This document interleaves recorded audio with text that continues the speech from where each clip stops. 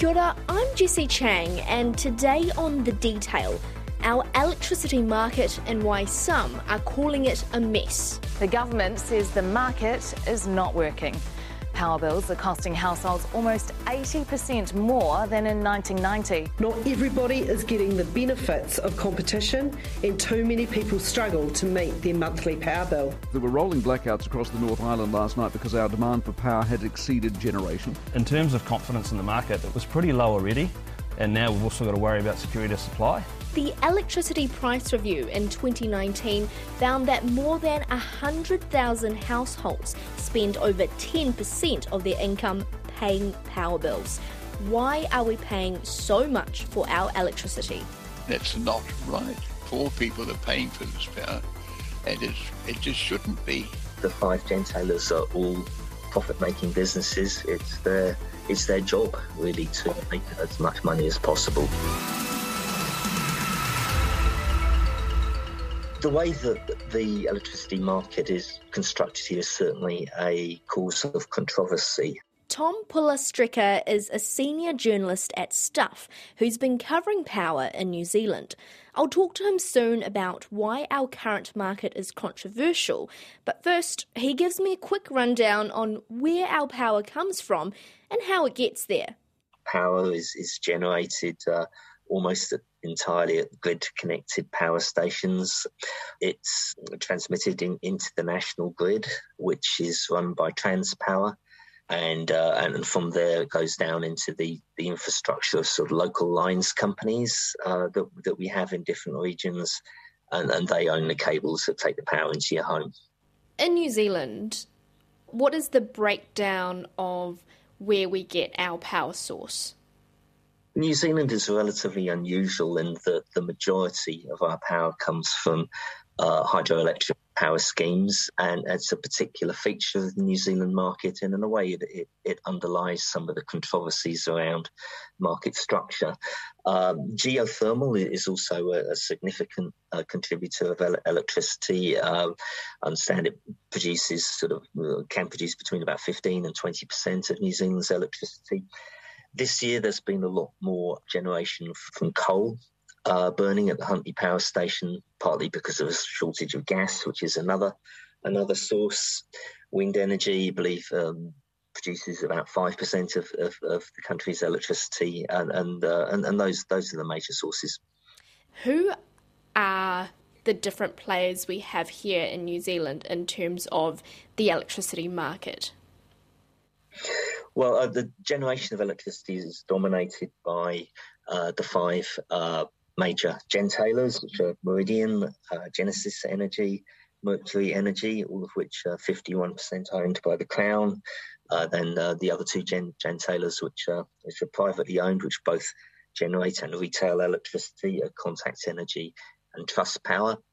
There are a number of independent electricity retailers as well in the market, which don't generate their own power, but which sell electricity to consumers. They have been struggling this year because of high wholesale prices. And we're starting to see the arrival of sort of pure renewable generation-only players, Lodestone Energy being the notable player there coming into the New Zealand market, and saying that it's going to establish grid-connected solar energy farms that will add to the generation mix. And the Electricity Authority, an independent Crown entity, is responsible for the regulation of the market. But the current power structure is increasingly frustrating small retailers. We've had a market that's enabled dominance by a few gentailers, so they both generate electricity and they retail it. The large gentailers, Meridian, Genesis, Mercury, that are able to sort of consume the power that they produce, a lot of it through their own retail base. Now, the generation that they have left over, they sell through the wholesale market. A proportion of that will be at spot prices, which just sort of bounce around a lot according to how much demand and supply there is during the day. And another big chunk of that will be sold on under contracts, really, for the wholesale market. This has been sort of controversial. The major gentailers have the ability to produce electricity very cheaply, particularly from their hydropower plants. And you could argue that it's very much in their interests to have the wholesale market price at as a higher price as possible. Not only because they obviously earn money from those wholesale sales, but also because that controls the extensive competition that they face from independent retailers that are buying that electricity on the wholesale market. They are using that market power to hold wholesale prices high for their competitors, such as Flick Electric, while they sell energy direct to the retail arm at a lower price. Now, that lower price typically doesn't actually get passed on to consumers. It goes to their profits and their bottom line while they simultaneously erode competition. So we think that market structure is just not right. The 5 gentailers are all profit-making businesses. It's their job really to make as much money as possible. That is what they're charged with really as directors. So of course they have that interest. The reason that they're making a lot of profit out of power is a fundamental problem with the electricity market. That's Brian Leyland, a power systems engineer and industry expert. When they decide how much power they need for a given day, they ask all the generators to bid in how much they want to be paid in order to generate. The system operator works out how many of them are needed in order to give a reliable supply, sufficient supply. And then all the generators are paid by the most expensive generator. So if a whole lot of hydro schemes bid in at 3 cents and Huntly bids in at 20, the hydro schemes get 20 cents. And different factors compound this situation. Remember, the majority of our electricity is produced from hydro schemes, and they are relatively low cost to run. And saying that, we still need to get electricity from other sources, which are more expensive to run, and that reflects in their higher bids. Every time the other sources bid and are selected by Transpower, the system's operator, those who run hydro get the benefit of the cost difference. And prices also increase in general when lake levels are low or there is a drought season. Brian Leyland gives his take on how to make the market better.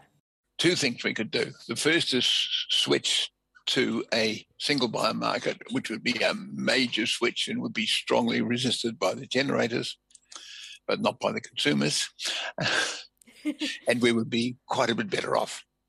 Single market would look like one independent organisation, and it's very important that they be independent of the government, coordinating everything, doing long-term planning and deciding how much generation was needed and getting some idea of the best type of generation to fulfill the needs, then going out to tender, open and competitive tender internationally for someone to build and operate the power stations for 25 years in return for a fixed payment every year, which is the cost of owning it, and being paid at cost for the cost of generation.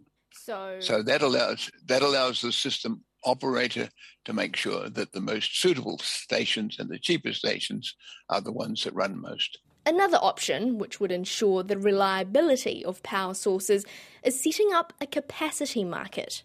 Paying generators for the amount of power they generate during system demand peaks when the load's very high, and also in the same way rewarding people who reduce their demand when the peak is high.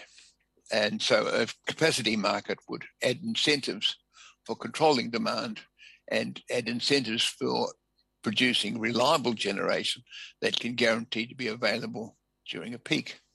The other thing we could do is set up a separate market. Maybe it doesn't have to be separate, where the generators say, I want to be paid this much per year for holding this much energy in reserve. So Genesis, for instance, will say, you need me to hold 1 million tonnes of coal in a stockpile. If you pay me $50 million a year just for holding it there, I'll make sure it's ready for when you need it. And the hydro generators should say, well, I won't drain my lakes beyond this mark, if you agree that you will pay me for holding the water, and I use it when you say so. So they would go quite a long way, I think, towards improving the situation. Yeah. The devil will be in the detail, and it needs to be thought out carefully. Yeah. How likely do you think that is to happen, though, just to actually see such a significant shift? Well, the UK and many other markets have already switched or added to they've got markets that were originally similar to ours. And a lot of them have now added capacity markets because they've had the same sort of capacity problems that we have. And they over-reward generators that are not reliable and don't adequately reward generators that are reliable. So there's a precedent for it. It's not particularly difficult to introduce. It could be done relatively easily. Electricity was state-owned for a period of time before it became privatised and the wholesale market emerged. Brian says we shouldn't go back to government ownership. The two government monopolies we had before, which was the State Hydroelectric Department and the Public Works Department, who had a virtual monopoly, were getting top-heavy, inefficient, and they were hampered in everything they wanted to do by the public service rules on employing people. So they couldn't bring modern practices in because the unions blocked it. So state ownership isn't necessarily better then for our electricity market? Private ownership, I think, is essential because when you've got genuinely competing companies, you get the best results. And the problem is to have a market where they are able to and must genuinely compete. How would you describe our current electricity market? I think our current electricity market would be fantastic, perhaps, if we were a country of 300 million people that had the normal mix of generation assets that most countries face. But we're not, obviously. We're a very small economy with a very complicated electricity market, and one that has that particular feature that the majority of power is produced using from hydroelectric schemes that were built a long time ago. I think electricity can and should be cheaper than it is. Currently, the problem really, in a way, is that producer surplus that generators are able to earn, and the fact that the price that people pay for electricity is higher than it needs to be on aggregate. Because of that, the price is effectively being set most of the time by the most expensive form of generation at that particular time, and it needn't necessarily be done that way. We need to make sure that there are proper incentives for people to build new generating capacity. But we don't necessarily need to pay the same price for that electricity, for that new generation, as we pay for electricity that was produced from assets that were built decades ago by taxpayers. This has obviously been an issue for a while now, and that's why the government had that electricity price review in 2019. A new report released by the government shows households are paying through the nose for power. The review's chair says something's got to give. Fairness may dictate that some of those sharing of costs should be reallocated. Has much changed since then? Not really. I mean, the government's electricity price review very much focused on retail competition. There was a lot of attention given to things like prompt payment discounts and the arguably distorting effect that they had on more vulnerable consumers.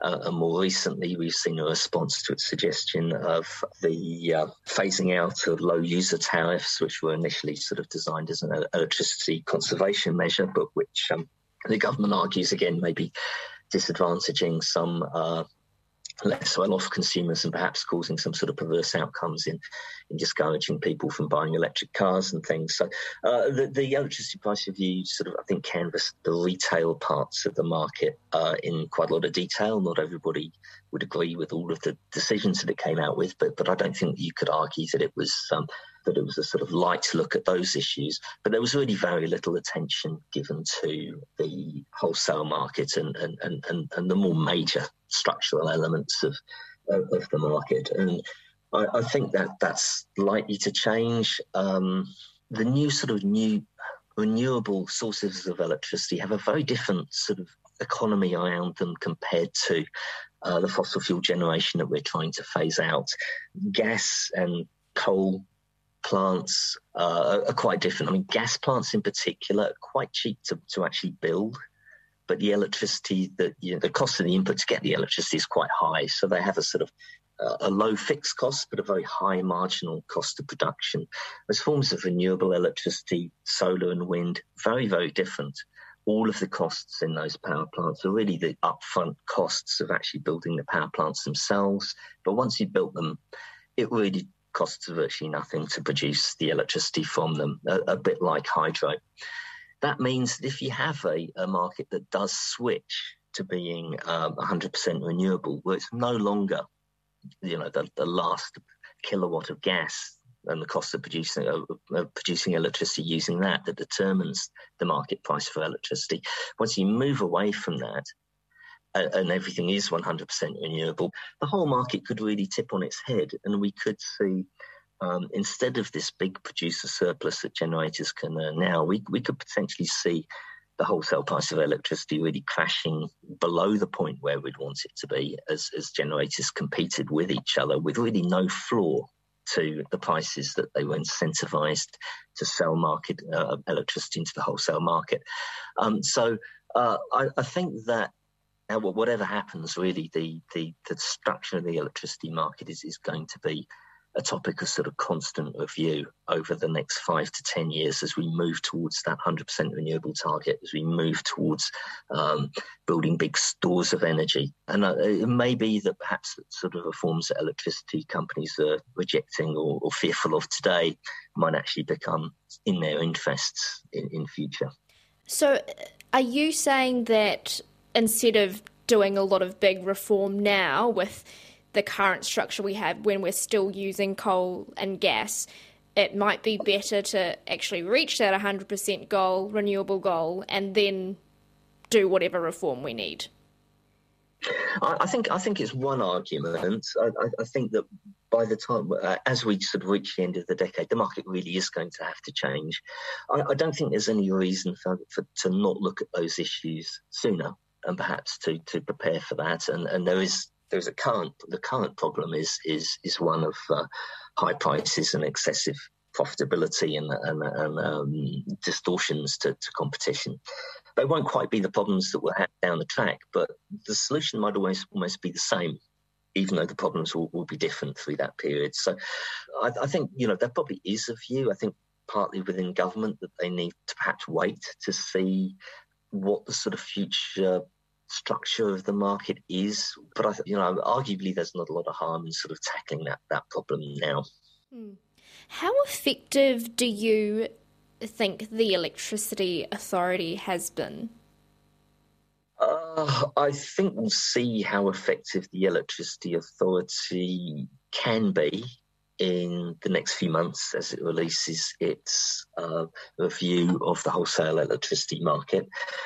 It has been in the past, I think, very wedded to the current market structure, and indeed it went into bat for it strongly in about March, I think, saying that it viewed it as being very highly regarded internationally. So it'd be a big mindset change for the Electricity Authority to endorse a sort of fundamental reform of the current electricity market, and I don't think that they're likely to do that. I think we may see some changes come from them that are designed to be sort of add-ons, I guess, to the existing market.